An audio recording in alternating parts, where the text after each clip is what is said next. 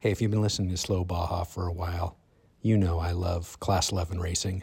Well, today's conversation is with the 2021 Score International Class 11 champions, the GHA racing team. Alex, Clyde, and Pete sat down with me outside of a pool hotel at the Hacienda Bugambilias in La Paz a day after they had completed their 40-hour run of the 1,200-mile Peninsula Baja 1000 course, very grueling course.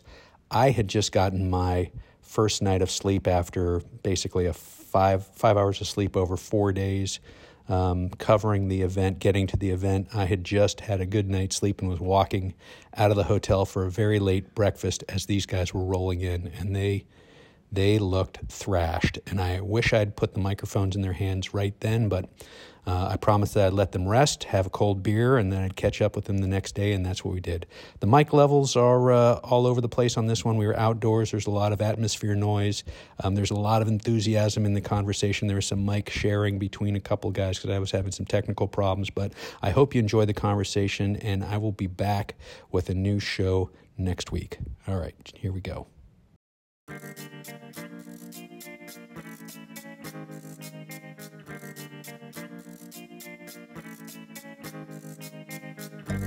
Hey, this is Michael Emery. Thanks for tuning into the Slow Baja. This podcast is powered by Tequila Fortaleza, handmade in small batches, and hands down, my favorite tequila. Hey, I want to tell you about your new must-have accessory for your next Baja trip. Benchmark Maps has released a beautiful, beautiful Baja California Road and Recreation Atlas. It's a 72-page large format book of detailed maps and recreation guides that makes the perfect planning tool for exploring Baja. Pick yours up at benchmarkmaps.com. It's Slow Baja, and I'm at Hacienda Bugambilias in La Paz, Baja California Sur, and we are going to sit down and talk about what it's like to run a Class 11 on a Peninsula Baja 1000. So I've got Alex Gonzalez. Clyde, what's your last name? Stiers. Clyde Stiers. Pete McLeod. And we're sharing some microphones. There's going to be a lot of background noise, but it's going to be fun. Clyde made some fabulous coffee. I was supposed to give my second cup to somebody else, but I gave it to myself, so thank you, Clyde. And we're just going to get on to it. So you guys won the championship. Yeah, we did. So let's break down Class 11 racing for folks who know nothing about it. Stock VW, quote on air quotes here, stock VW. So, yeah, stock geometry, front and rear suspension. I mean, you're using factory VW arms and spindles that the bug came with, whether it's a 60s bug, 68, 69, whatever it is. Stock front arms, stock beam, stock springs. The rear suspension has stock trailing arms. All that stuff is basically what it came with. And then when you're looking for spare parts for these things, you're looking for good used spare parts. So there's really no way to determine how they've been treated in the past. The metallurgy. Of your metal parts. fatigue. You're like, well, this, with the way we sourced our parts for our spares was, well, this looks like a bug that hasn't been too abused. Maybe we can use that for our spares. And then we've got basically the only advantage that it has over a regular bug you'd see driving around on the highway is it has a cage, which adds some rigidity to the vehicle overall. And then we have some shocks that are, really limited on what shocks we can use. But overall, it's basically a stock VW bug. It has to run a 1,600 cc displacement, stock cylinder heads, very restricted. So it's a hot rod 1,600 motor. Stock VW transmission. Well, we can do some modifications to the trans, but not a lot. Has to be a Type 1, whatever it came with for the model year. So let's jump into what's it like to drive it. Alex, you're the driver, right? Yes. And you have to have more than one driver for folks who don't know anything about Baja racing. You're not going to Ironman a vehicle like yours. How many hours start to finish? I believe we were 40 hours and 41 minutes. to do 42 hours. I'm sorry, 42 hours and 40 something minutes. Sorry that I'm laughing so soon into the podcast. That's a long Yeah, way. it's it's kind of like a blur, but we do split it up. A 200, 300 mile run in a class 11 is, it's a good 7-8 hours, depending. At the last race I did, like 180 miles in 6 hours, but it was, it just depends on the terrain and what else is thrown in front of you. But if you got a clean run, you can do that section fairly quick. But it's still a Volkswagen class 11. It's not a trophy truck or a class 1 buggy with a ton of suspension, so it beats you up pretty good. But I think when you're in there and you're doing good and you're first on the road, which thankfully we have been most of the races this year, it gives you a little more drive to get to the next pit and hand it off to these guys. So it's a long way. I got in at the 1,000 and went to 200 and then got to rest quite a bit. But even though you have those 20 something hours on the highway to get to your next pit, it's hard to sleep. And in a chase truck is very dangerous down here, and trying to stay up with your drivers and everything. But yeah, it's a blast.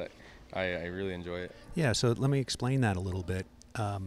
You're jumping out of the vehicle, the race vehicle, and getting into a support vehicle, and then the race vehicle goes on more dirt, squiggly lines, race course up and down around the peninsula, what have you, and the chase vehicle is going down the highway to the next stop. But you need to eat, you need to stop, and you're going to need to sleep, but you're trying to sleep in a vehicle doing 60, 70, 80 miles an hour on a sometimes less than safe road. So it takes some level of exhaustion to be able to switch off and go to sleep in the passenger seat or the back seat of this truck. Yeah, we have some we have some pretty strict rules on that, as our team goes. We do have some drivers that they go the long haul, man. They're just beasts behind the wheel, but we always make sure that somebody's up with them in the front seat, and then someone in the back can rest. And if there isn't a third person, then that the guy in the front has to be up with him. But yeah, it's very dangerous. These highways are crazy. You're dealing with cows and horses and semis, which are like hot rod semis down here. I don't know what they're like, unrestricted or something. They're doing these mountain roads at 100 miles an hour is something it looks like, but it's we see a ton of close calls. You have a lot of chase teams that have fallen back, and think they're gonna finish first or something because they're making unsafe passes and just doing crazy things to get down the highway. But we just take it easy and be safe about it, and that's our number one goal is to finish, obviously, but to do it safely and come home after the race. So we have a lot of strong rules on safety. What's that line from Nacho Libre? Hey, take it easy, man. Yeah, take it easy. If someone doesn't come home from Mexico, we all lose. So yeah, and it's supposed to be fun at the end of the day, isn't it? Yeah. No, it's all for the fame and the glory, but it's and bragging rights, I guess. But because the check's not big enough to support even a quarter of this effort. But when you're down here like this, and hanging out with everybody, and at the end of the day, I do it because I love hanging out with all these guys. If I told this guy if he pointing stopped to Clyde, yeah, if he stopped coming around and all these other guys, I would just sell everything because it's just part of being with your friends and people you love to hang out with and doing it for them, not just yourself. So it's a major capital A adventure, isn't it? Yeah, it's huge. It's like you can't explain off-road racing to anybody. It's like people at home, or that have no idea, that aren't into motorsports or racing or cars, and like, oh, is it you go through dirt? Like, is it you hit rocks? Is it bumpy? Is like, and you're just like, man, I wish I could like put you in the car and show you what the hell we go through, because it's just stupid. So you've raced some other things off-road. Yeah. I started in 2006 with we were fortunate enough to start, pretty high up, and Ended up doing pretty well with it. It was a Class 1 buggy. Did a couple local races. We tried a Baja 500, and we finished like dead last, with like a minute to spare. So did that, and then raced that all the way to like '08. Then the market kind of hit everybody, and then we, parked it for a good while. And we really didn't do anything. In 2013, we started, kind of picking back up. We raced Clyde's 5 Unlimited in the 2013 Baja 1000. And we did pretty well, but we timed out. So that kind of sparked it again. And then we hit a couple code races. And then, from there, we hit a few races in the buggy. And then we saw the Spec Trophy trucks coming on board, and went to watch a buddy race his. And immediately after that, we sold that and got into a spec truck. And I think we debuted that in 15. Yeah, in 2015, we, kind of got our team back together with Clyde at the helm, and immediately had success. We podiumed the first race at Parker 425. Then I think we got second at the Mint. We got like 6th or 7th. Yeah, 6th or 7th at the Mint. You'll need a mic. We got like 6th or 7th at the Mint. It was a rough day. The Mint is a really rough course, and then the third race of that season was the Silver State. Yeah, we won that. And he won, and that was just like incredible. That was really, really cool. There's nothing like talking to your driver on the radio and telling the rest of the guys on the team, and all the racing guys out there will know. There's nothing like saying, "You're first on the road." Copy. Yeah. When you hear that, it's nice, but it's also nerving, because I don't want to let all them down and do something stupid or the car breaks. I mean, it's inevitable that you could have a mechanical failure, but if you're pushing too hard as a driver and something happens, you're kind of letting everyone down. But yeah, so we did the spec truck. We did good. We got a second in points championship in Best in the Desert. Then we entered it in the Baja 1000 in 2017, which was the longest peninsula run that we have ever done at that time. And we ended up podium 3rd place that race. And that was really cool. We ended up here at this same hotel at the end of the day. And then from there, we hit a couple little races. We teamed up with some other people, and we're driving their truck for a while. And then, just kind of got burnt out, I think, on that with life and kids and, and just other stuff, going on. But we always all remained close. And then we took I've had a Class 11 probably for like 5 or 6 years now. And the car was just, street legal, but it was a race car. And I just wanted it just because they're cool. Who the hell doesn't want a Class 11 car?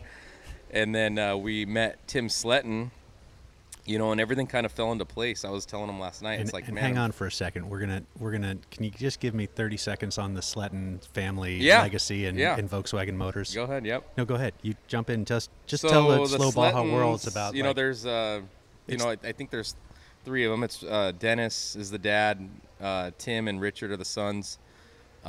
Tim being the youngest, I've kind of known of them. They're younger than me, but you hear about them in our valley. The Volkswagen guys. They've been racing everything Volkswagen since, for like 40, 50 years.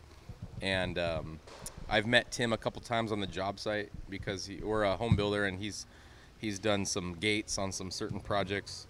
And one day I have a Porsche 912, and it needed some carburetor love. And so I kind of hit him up on Instagram and said, hey, you want to come look at this car? I need some work on it. And then he did.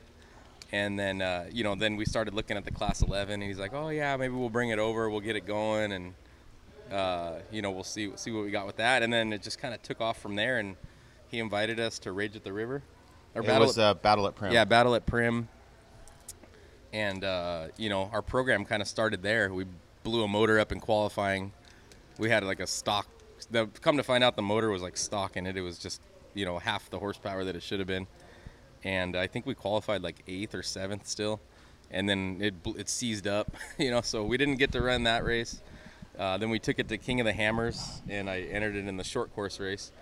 And hung with some of the people in back with the stock motor. you know, and bang some doors, and then we were kind of hooked, you know. And all right, I'm like, all right, well, I need that Sletton motor. So, but yeah, to go back on that, Tim had, I think he's been on his own now. He ended up starting Sletton Engineering, so he's doing race engines and prep. And Pete, oh shit, sorry about that. We got a coffee down. There's a coffee down. Coffee down. Coffee down. Copy that. Hey, Clyde, why don't you jump in here and talk about, again, starting sort of at the top of this crazy off-road racing stuff. Yeah. That you're in spec trophy trucks. So that from my understanding, go ahead. From my understanding, trophy truck with a common motor. Yeah. So yeah. you've got the trophy truck, but everybody's got the same sort of motor. So it's supposed to be more competitive and less expensive. But it's high six-figure racing, isn't it? Yeah. Yes. Yeah. I mean, yeah. I hate to peel that yeah, nobody would like to that talk scab about off that and talk part of about it, the yeah. dollars, but it's not seven-figure racing, but it's damned expensive. Yeah. It is one of the most competitive classes out there. So it is basically a trophy truck. It's an unlimited vehicle. Obviously, you have to run a 3-speed turbo transmission with a turbo 400 transmission, but it's unlimited basically except for the engine. You know, so we're running 39 inches of tires, 39-inch tires, 40 inches of wheel travel in the back, all these types of things. And so that was fun. I mean, that was really exciting to be a part of that program. And, you know, it's a real honor that Alex, you know, invited me to participate and kind of run the program. It was a challenge, and it was a big commitment from all of us. And you know, Alex has been good about making the commitment as a team owner and saying, you know, and I'm a frugal guy myself, you know, I just watch what I spend. You know, I try to pay attention to what's going on, and, you know, I'm frugal. And I think Alex knows that about me. So we would get by on what we could, and he knew that when I was, hey, we need this, we need that. If Clyde says we need it, then we actually really need it. You know, it wasn't wasn't into getting fluff and fancy stuff or whatever. We'd get what we needed. And so as far as spec truck racing goes, we kind of did it on as much of a budget as you possibly could compared to a lot of the other teams. So, and I've been around Volkswagens literally since I was born with my family. And then, you know, my uncle was Trikes by Steyrs, you know, so I did all that stuff. And then, you know, I've just loved Volkswagens forever. King of the Hammers comes around. We race a spec truck, which is fun. It was we did that. And then Alex ran the Bug, and, you know, his co-driver at the time, Dave Jameson, told me, he says, you haven't lived until you're 6 feet in the air in a Class 11, and you look over and there's another one in the air next to you. He's like, dude, I'll never forget that. That's a good visual. And that just went, that was it, you know. And Alex was like, oh, dude, we're going to do this. We're going to do this. And so now you've got a team of a spec truck team that has been successful, you know, at season championships, you know, second place, a lot of wins under our belt. You know, we won Parker 425 in 16, 11th overall. The whole, you know, stuff like that. We won that race, and, you know, getting down here in Baja and that. And then you take our team with our, you know, desire, our you know, drive to win, our competitiveness, and the knowledge of yeah, everybody, and then say, all right, let's race bugs.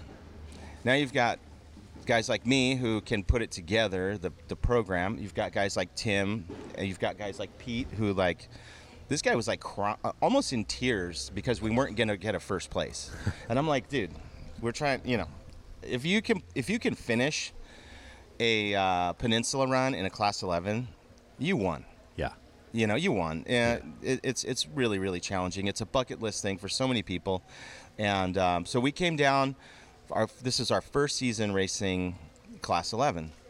We went to the San Felipe 250. We had a DNF. It was tough. That was a really, really tough pill to swallow. And I think as a team, we were kind of like, man, this is really hard. I mean, what's going on here? I mean, this must be harder than we thought it was. And I know that a lot of the other Class 11 guys were thinking, oh, look at this truck team, thinks they can come down and race the bugs like it's no big deal. And on top of that, we had a really bad showing at King of the Hammers right out of the gates. So I know there was some talk, you know, oh, look what he did. And then it turns out it's a stock motor, no prep. There was no prep on the car. You know, we weren't ready. So then we came to the Baja 500. Yeah, I think we as a team, we were like, what the hell, you know, like, this is not we know what we're doing. Yeah, we know what we're doing, Yeah, you know, yeah. and then we just like, all right, we got to really buckle down and get our shit together. And like, we made just a couple adjustments. You know, with that, you know, about that, we have Tim was all fired up, you know, and I think that, you know, he's the guy. And there was we had that DNF. There was a few parts we were missing, and this and that. And you know, I'm kind of a hard ass. Well, not kind of. I'm a hard ass. So these guys are all nodding their heads yes, by the way. So I told Tim, look, dude, we're either gonna freaking do this or we're not. So if you want to do it, let's do it. If we're not gonna go like 110%, I don't want to sign. I don't want my name. I don't want to do it. He got that, and he learned a lot at San Felipe. Sometimes you got to get your ass whooped to learn something. And so we came to the 500 ready to rock and roll. I mean, it was a completely different motivation. The team was like fired up when we were like, do whatever it takes. So 500 comes around. We finished the race with 1 minute and 1 second to spare. We were the first team to finish the Baja 500 in 3 years. That's how tough it is in that class. So for folks who don't understand, there is a time limit that you can start and finish. And when people say they timed out, that meant that the Clock expired. The clock expired. That's an indication of how difficult this is. So what's the clock for a 1,000 Peninsula run, which is really what, 1,200 50 something? hours. 50 hours to go 1,200 miles. So yeah, so I think that you must average about 25 miles an hour right in there, 25 and change. So All you, right. so you have to. So and- the 500 you get in, a minute to spare. Take it from there. Yeah. I did the last section from Vicente Guerrero up to Urupan, and it was so difficult. I mean, we had fog, we had dust, these hills it was just insane. And my co-driver, I mean, we made it. I couldn't believe it. And it's like I kept going, what time is it? I kept asking him, what time is it? What time is it? Because I had an idea what time we needed to finish. Then I just stopped asking him because I said, you know what? I'm not even going to ask. I'm going as fast as I possibly can. That's all I can do. You're going to make it or you're not. Yeah, exactly. Yeah. And I mean, it was so bad that at several points along the way, I literally thought the shocks had fallen off the front of the car. I was like, this is so freaking rough, dude. Like, what the hell's going on? I go, I think the shocks came off, bro. I think they got broke. It was just brutal. And these guys have a tendency to hand me, the old timer, the freaking car at the end of the race. Like, oh, Clyde will get it done. He'll get it there. He can work on the car. He'll get it there. He's level-headed. But they hand me a crap car. It's got no crapped freaking... out at that point. It's yeah. clapped out, dude. The shocks are junk. There's no brakes. You know, it's got all these, you know. So, but I guess they know I'm used to driving piles of junk. So like, oh, well, this is normal for him. I don't know what they say. But it's pretty cool because they have faith in me to get it that last little bit. It's like the closing scene of the movie Le Mans. Yeah. Are you fit? Yeah. Yeah. I want Porsche to win Le Mans. Yeah, So so that's it. so Are that you was- fit, Clyde? Are you fit? Yeah. So our season there starts with a DNF right out of the gates, and then it starts with a win, and that was like incredible. People loved it. You know, it was pretty phenomenal. I mean, that was one of my greatest racing memories, and it will be forever. I mean, it was just.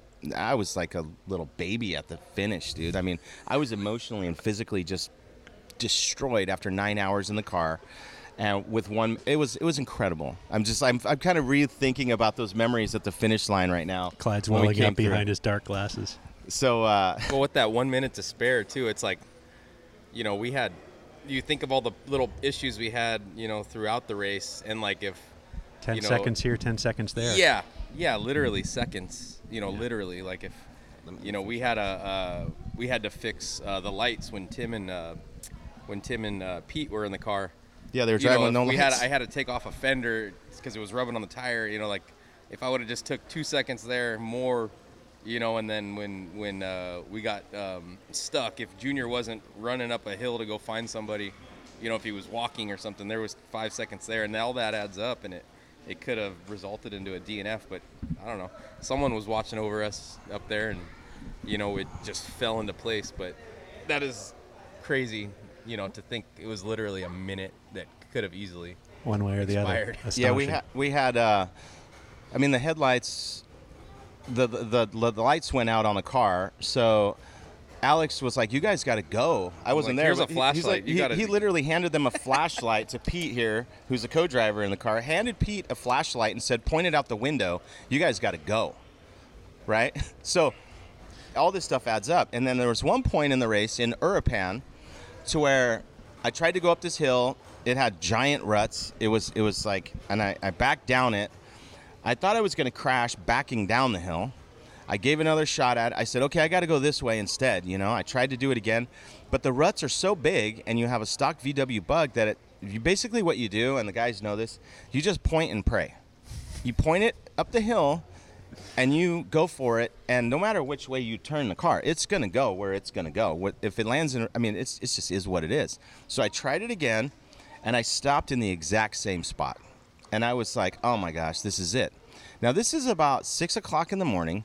There are no fans around. Everybody's gone. Nobody's going to help you. We're in the middle of nowhere. You're on your own. We're on our own. I get out of the car, and I said to myself, this is it. This is where we DNF our Baja 500. And this is why it is so hard. That's it. Unfortunately, this is it. And then you find some inner strength. No. I found strength through God, right? So I sat there and I prayed to God. I said, so we help an orphanage in Tijuana. And the orphanage comes with us to all the races. We put them up, and we love having them around. It's just a big party, right? We take all these kids that are from the streets of TJ, and their adopted mom and dad, and they just party with us, And so I'm sitting there, and I prayed to God. I said, hey, I don't know, man. I know that I cannot do this without your help. I'm so jammed up right now. It's just me and Nelson. Like, we're done. I don't know what else to do. I have no one else. Help me. And I turn around. I just closed, and I turned around, and about a quarter mile away on the hill, 3 guys walk over a hill in the middle of nowhere. And I'm like, waving. Bearing gifts? Waving, motioning to them, like, come here, come here, come here. So they immediately start running down this hill. Now, myself, I can tell you that if I would have been those guys, I would have walked to you. I wouldn't have ran. I would have said, don't tell me to run, dude. Just be grateful that I'm walking. I'm not going to run. So they start shuffling down this hill, almost falling into the rocks and everything.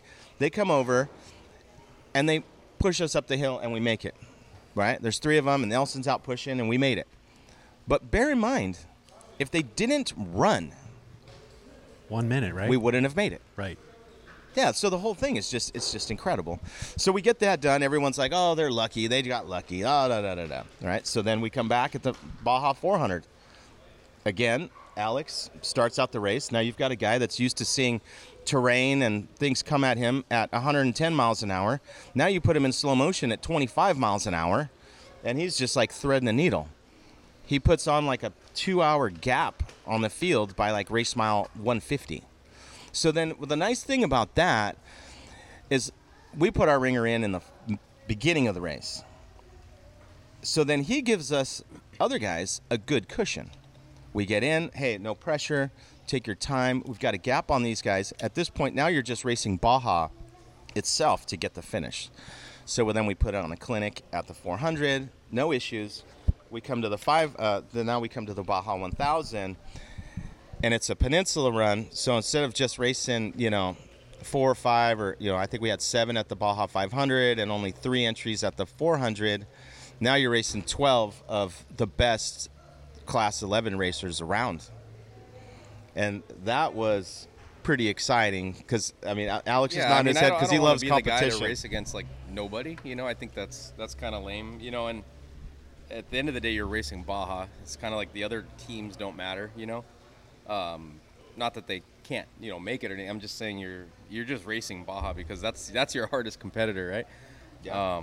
But to come to a field of 12 other guys and plus us, that's cool. Then you start hearing, oh, you got this guy, from La Paz, and you got, this team and that team, and oh, they hired this guy to drive that, and I'm like, okay, well, that yeah, we're not scared. Dude. Yeah, that that gets me bother fired up. That's like, let's go. I said we are, we're that guy. They're probably saying the same thing, but no, it's great to have that competition and and to do well and beat that many people is good. So because we're used to in the States, we have much higher car count, especially in like spec truck. We were racing 20, 25 people at a time and 30 sometimes. Yeah, sometimes 30 and beating them. So, but yeah. Hey, do you wish you had joined us on the NORRA 500? Well, here's your chance. It's double the mileage, double the fun, double the parties, double the dirt. It is the NORRA Mexican 1000. We're going to drive by day. We're going to party by night. I'm pouring Fortaleza tequila. April 30th through May 6th, 2022. We're driving the entire peninsula. You don't want to miss out on this one. Again, if I can do it in my 1971 Toyota Land Cruiser, totally stock, you can do it in any modern 4x4. The NORRA Mexican 1000 is the happiest race on earth. Check it out at norra.com, NORRA.com, or on Slow Baja. Here at Slow Baja, we can't wait to drive our old Land Cruiser south of the border. And when we go, we'll be going with Baja Bound Insurance. The website's fast and easy to use. Check them out at bajabound.com. That's bajabound.com, serving Mexico travelers since 1994. Well, let's bring Cowboy Pete into this conversation. Pete looks like he's normally barrel racing or roping steers or whatever. How did you tell him? Yeah, you could ask this guy what he's done in the last 3 months, and you'd be amazed. He's got a ball cap on that says the Crooked Hooker Ranch. Shout out Justin Pierce. So tell us about your involvement. How'd you get down here and what do you do normally, and how'd you get into this? And what's your take on Baja? So I do a lot of different stuff. Right now I'm a VW mechanic, and I help prep off-road race cars with Tim Sletton. This is my first year with these guys, and it's been one of the craziest years of my life. It's been really good, a lot of fun. Alex brought Tim in, to do some driving after they had built the car and prepped together and whatnot on Alex's car at King of the Hammers. And I had been running with Tim Sletton for a while. I've known them my whole life. I'm real good friends with these guys. And it never quite worked out when I was younger. I grew up in Wyoming. My parents were in the military, so now that I'm full-time in California, I started spending a lot of time around the VW thing. My family's been in it a long time. My grandpa and my uncle have been big-time Volkswagen guys. They raced in the 80s in Volkswagens, and shout out Manfred at OPA. And those guys, helped the Slettons a lot. And Dennis, Tim and Richard's dad. Legendary figure. He's basically the Bill Strop of Volkswagens. He's the dude. Yeah, they've been around running with my family way back in the 80s and 90s and stuff, and ran an auto body shop together and stuff. So, there's a lot of history there. So it was cool for me to jump in, kind of all in for the first time in my life and take it seriously. And been running with Tim, building a lot of stuff, doing a lot of cool stuff, and we got the opportunity to come over here and race with Alex in this score season, and it's been one insane adventure. So let me stop you right there, Pete, as the new guy. As the Wyoming dude on this team. Yeah. I often want to explain Baja to people, or people ask me to explain Baja to them. And there's a lot of dirt in California. There's a lot of dirt in southern United States. How is the dirt here different? How is the racing here different? And how are the people here different? So Baja is legitimately like my version of the Wild West. I didn't know what, Baja would be like. You just hear about it, and you get down here and it's just this insanely beautiful, crazy place. The rules are all different. You don't really have to stop at a stop sign if you don't want to. The desert is really harsh, to be honest. You get out. Baja says stop at the stop signs. Yeah. Note. It's like a recommendation the cab driver told me last night. But it's definitely different than the States. The desert, it's gnarly. There's just, I don't know, the course these guys set up is crazy sometimes, and you go through terrain that you'd think would be similar to the States, but it's not really. It's I don't know. It's a different kind of desert, but it's really cool. It's beautiful. I don't get to see it too often because we usually race in the dark, but it's nice in the daytime. Yeah, we're the night riders. But it's fun. Baja's really cool. It's really crazy. The people down here are beautiful. They're super awesome. Everybody, all the race fans, it's crazy different from the States because you race in the States and you're not even allowed to be anywhere near the course. There's no spectating like that. You'd be lucky if you can sit in some grandstands and see them for 20, 30 seconds. You get down here and, there's people in the middle of the course. You're dodging animals. You just don't see that stuff in the States. We came up a hill in the 400, I think it was, and there was 30 cows in the middle of the road. We're honking at these cows, trying to get them off the road so we can keep going. And it's nutty down here, but it's crazy fun. There's nothing. I've never been a part of anything like this. It's wild. And Pete, give me 30 seconds on what the job of a co-driver is. Yeah, so a co-driver's job is to be the ultimate hype man. You're doing great, buddy. Yeah. So it's going great.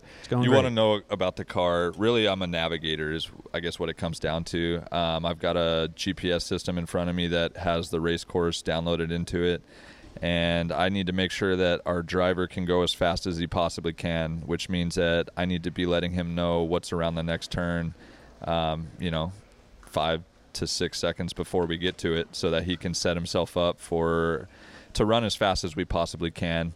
So I'm navigating and giving him notes, and then, when things happen, I'm usually the one who would ideally get out of the car to fix it. Like flat tires, I'm jumping out, I'm pulling the spare tire out from under the hood, I'm jacking the car up, changing it.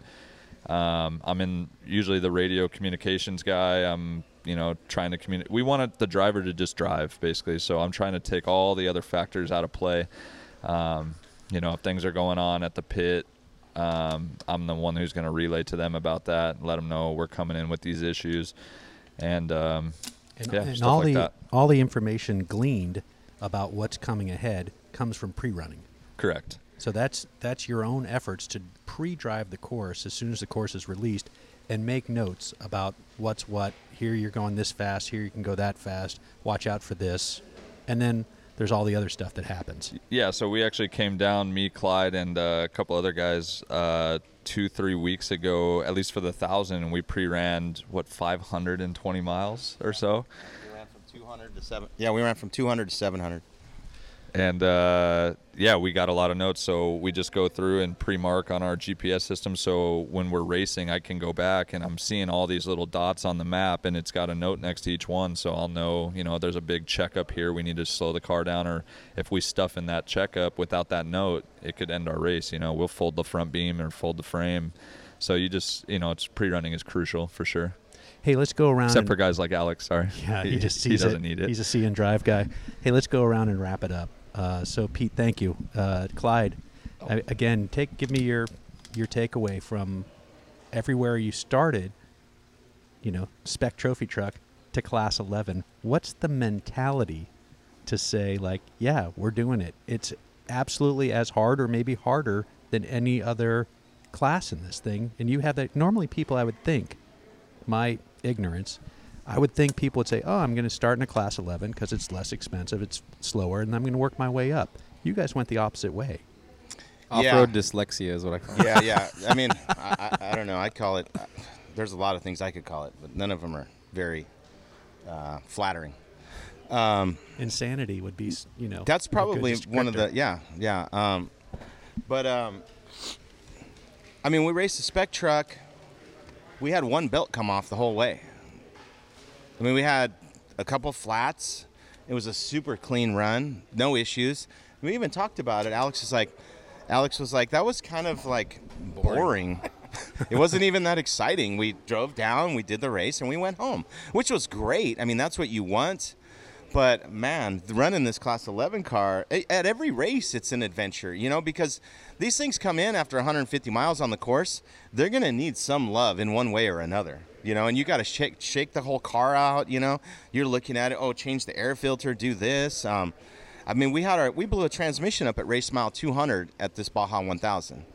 So a lot of guys, I think, like a lot of our competition was like excited about that, and I don't blame them because I would be guys too. are done. Yeah, we're out, or whatever. And I'm going to tell you, they should. They should never count you out. That was very gracious of them. I mean, gracious of us to hand that gift over, because we were down for 2.5 hours at race mile 200 by changing a transmission in a gas station parking lot, and by race mile 8:20, we were first on the road. So if we wouldn't have had to change that transmission, which is no fault of anyone's, it happens. Alex, don't ever put the freaking car in reverse again. Not that it had anything to do with it. I mean, but just no. It's. I mean, it all stems from that, and I'll take accountability for that. So. But so we put that in. We had 2.5 hours of downtime. You could see the whole video of changing it on our Instagram. It's GHA Racing on Instagram. The whole thing was live. And we came back from 2.5 hours of downtime, and at race mile 8:20, we were first on the road. So there's some skills involved there, because Tim and Pete were in it from 200 to 400. I got in it from 400 to 600, the ish, everything. And then Armando Ventura and Edgar were in it from there to 900. And, Alex, Tim got back in. Tim and Pete got back in when we're battling with the for first place. And then we had some electrical issues that what ended up taking us out from the win at the end of the day. It's so funny because we come down and you're like, okay, we got a spare trans, we got spare arms, we got all these different spares. Do you know what took us out what took the win away from us at the end of the day? I'm on the edge of my seat. The radio fell out of the car. It busted the whole front tin and the parcel tray in the front of the car. It ripped out, and it took some of the wiring harness with it. How do you prepare for that? Yeah. We even welded a metal reinforced bar to support the radio. Right. And it broke, and that was it. So we were able to hobble it back into the pit. Pete and Tim called on the sat phone. Hey, what? So they got it back in.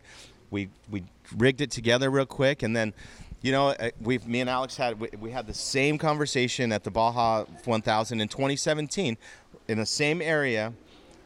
Okay, what do you do at this point? Are you going to run this guy down in first place and throw the car away and possibly even end up with a DNF? Or are we going to go in and cruise into a finish? And maybe those guys something will happen to them, because we were still 200 miles from the finish. And so, but anyways, running out of time. But yeah, it was freaking awesome, dude. I mean, I feel like I'm on top of the world, dude. I mean, this was just, I can't thank you enough, Alex, for having me be a part of the team, and Monica, she supports me in all this kind of crazy stuff, and it's super nice meeting you. I mean, it's just Baja is just incredible, dude. Yeah. I mean, it's just the best. Alex, take us home.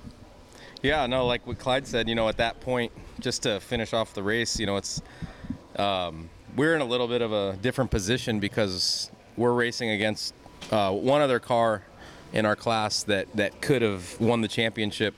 So there was a couple different multiples, variables on, if he finished and we didn't, he would win. If we both finished, we win. So there was all kinds of variables there. And then, I want to go for the win, but at the same time, I didn't really know what I was going to do once I got back in. I knew that the lead car was 20 miles away, which is not a ton. But 20 over 200. Yeah, right? I mean, it's doable. We've already came back 2.5 hours. Yeah, 2.5 hours from the back. So I just got in and we just ran a decent pace. We had no radio communication, so I didn't know where we were. But I knew that I could see him at any corner. He could have got a flat or blah, blah, blah, or whatever. But we just took it in, at a decent pace. At that point, long.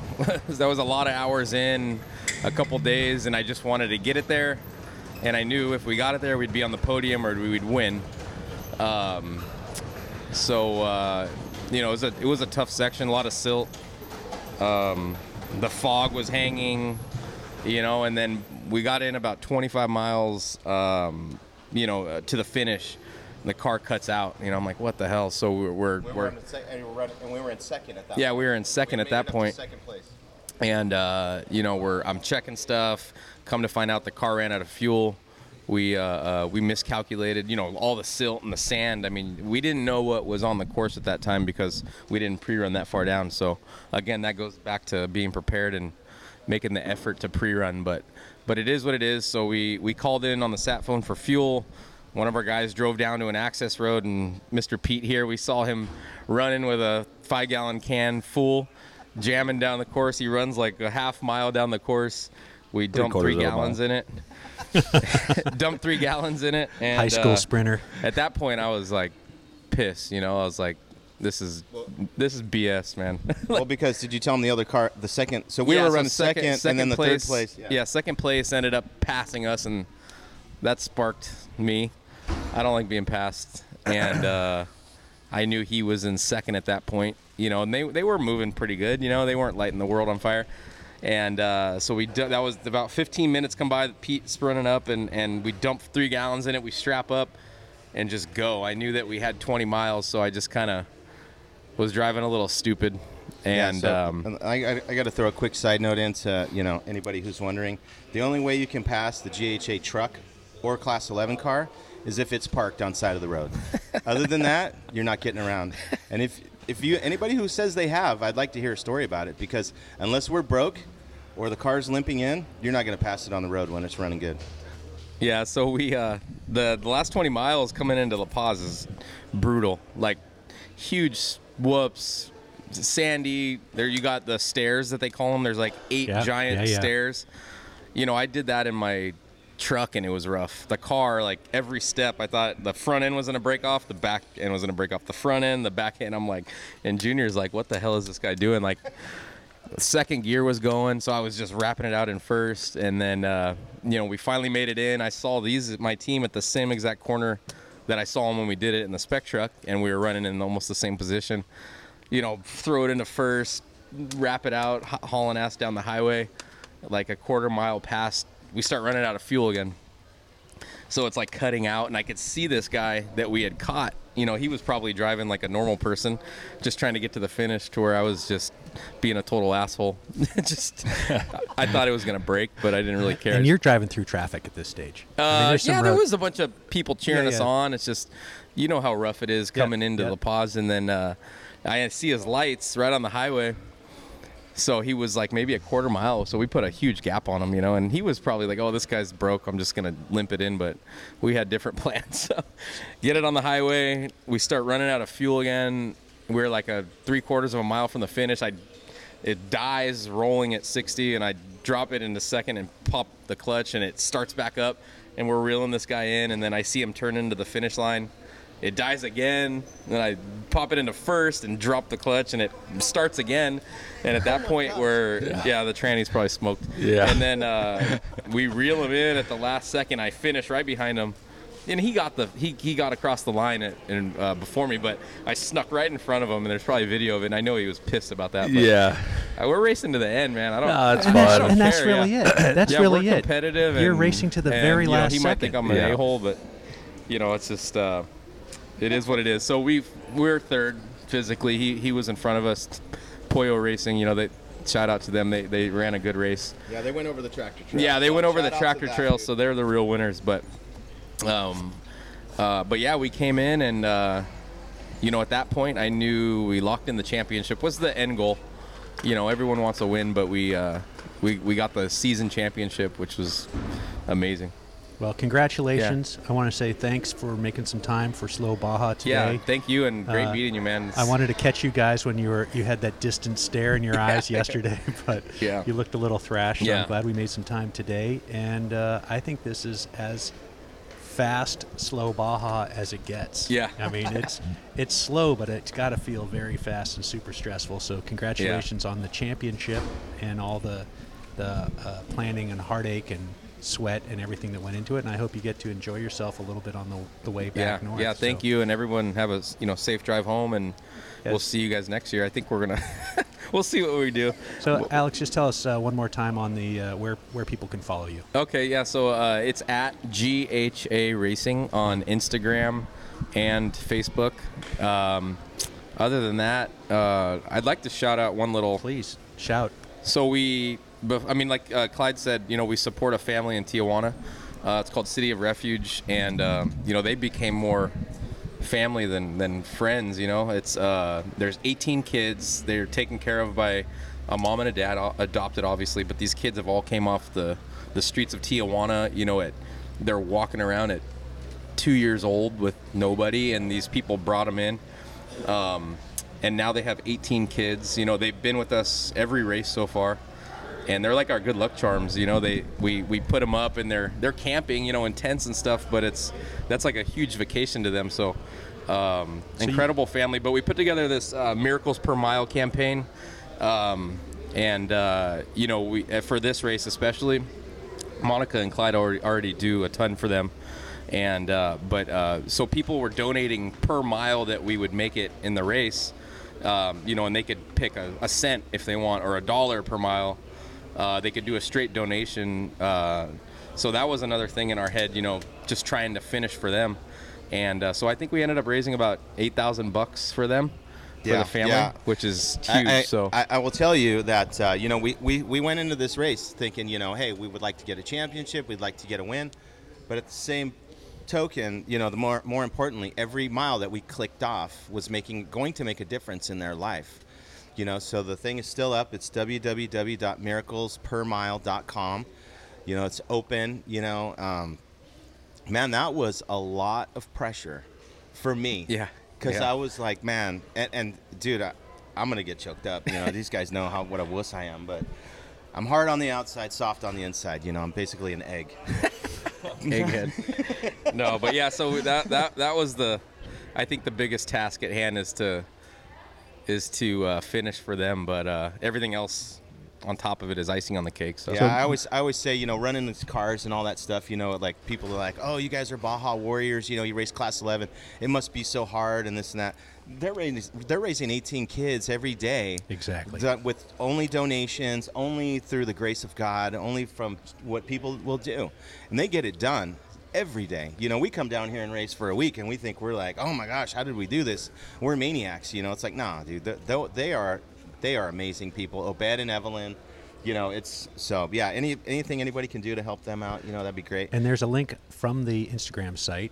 Yeah, it's on my bio. Yeah, they so could people click there. Yeah, we're going to try to keep doing it, as time goes on and stuff. So, again, thank you for having us on. Thank you to my team, everybody, everyone in Baja. And, yeah, we'll see what we got going next year. So check them out. You can find the links on the show notes, and we'll be back soon with a new show next week. So, guys, that was really fun. Thank you. Thanks. Cheers.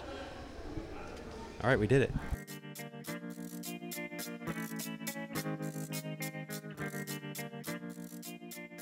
Have I told you about my friend True Miller? You've probably heard the podcast, but let me tell you, her vineyard, Adobe Guadalupe Winery, is spectacular. From the breakfast at her communal table, bookended to an intimate dinner at night, their house-bred Azteca horses, Solomon the horseman, will get you on a ride that'll just change your life. The food, the setting, the pool, it's all spectacular. AdobeGuadalupe.com.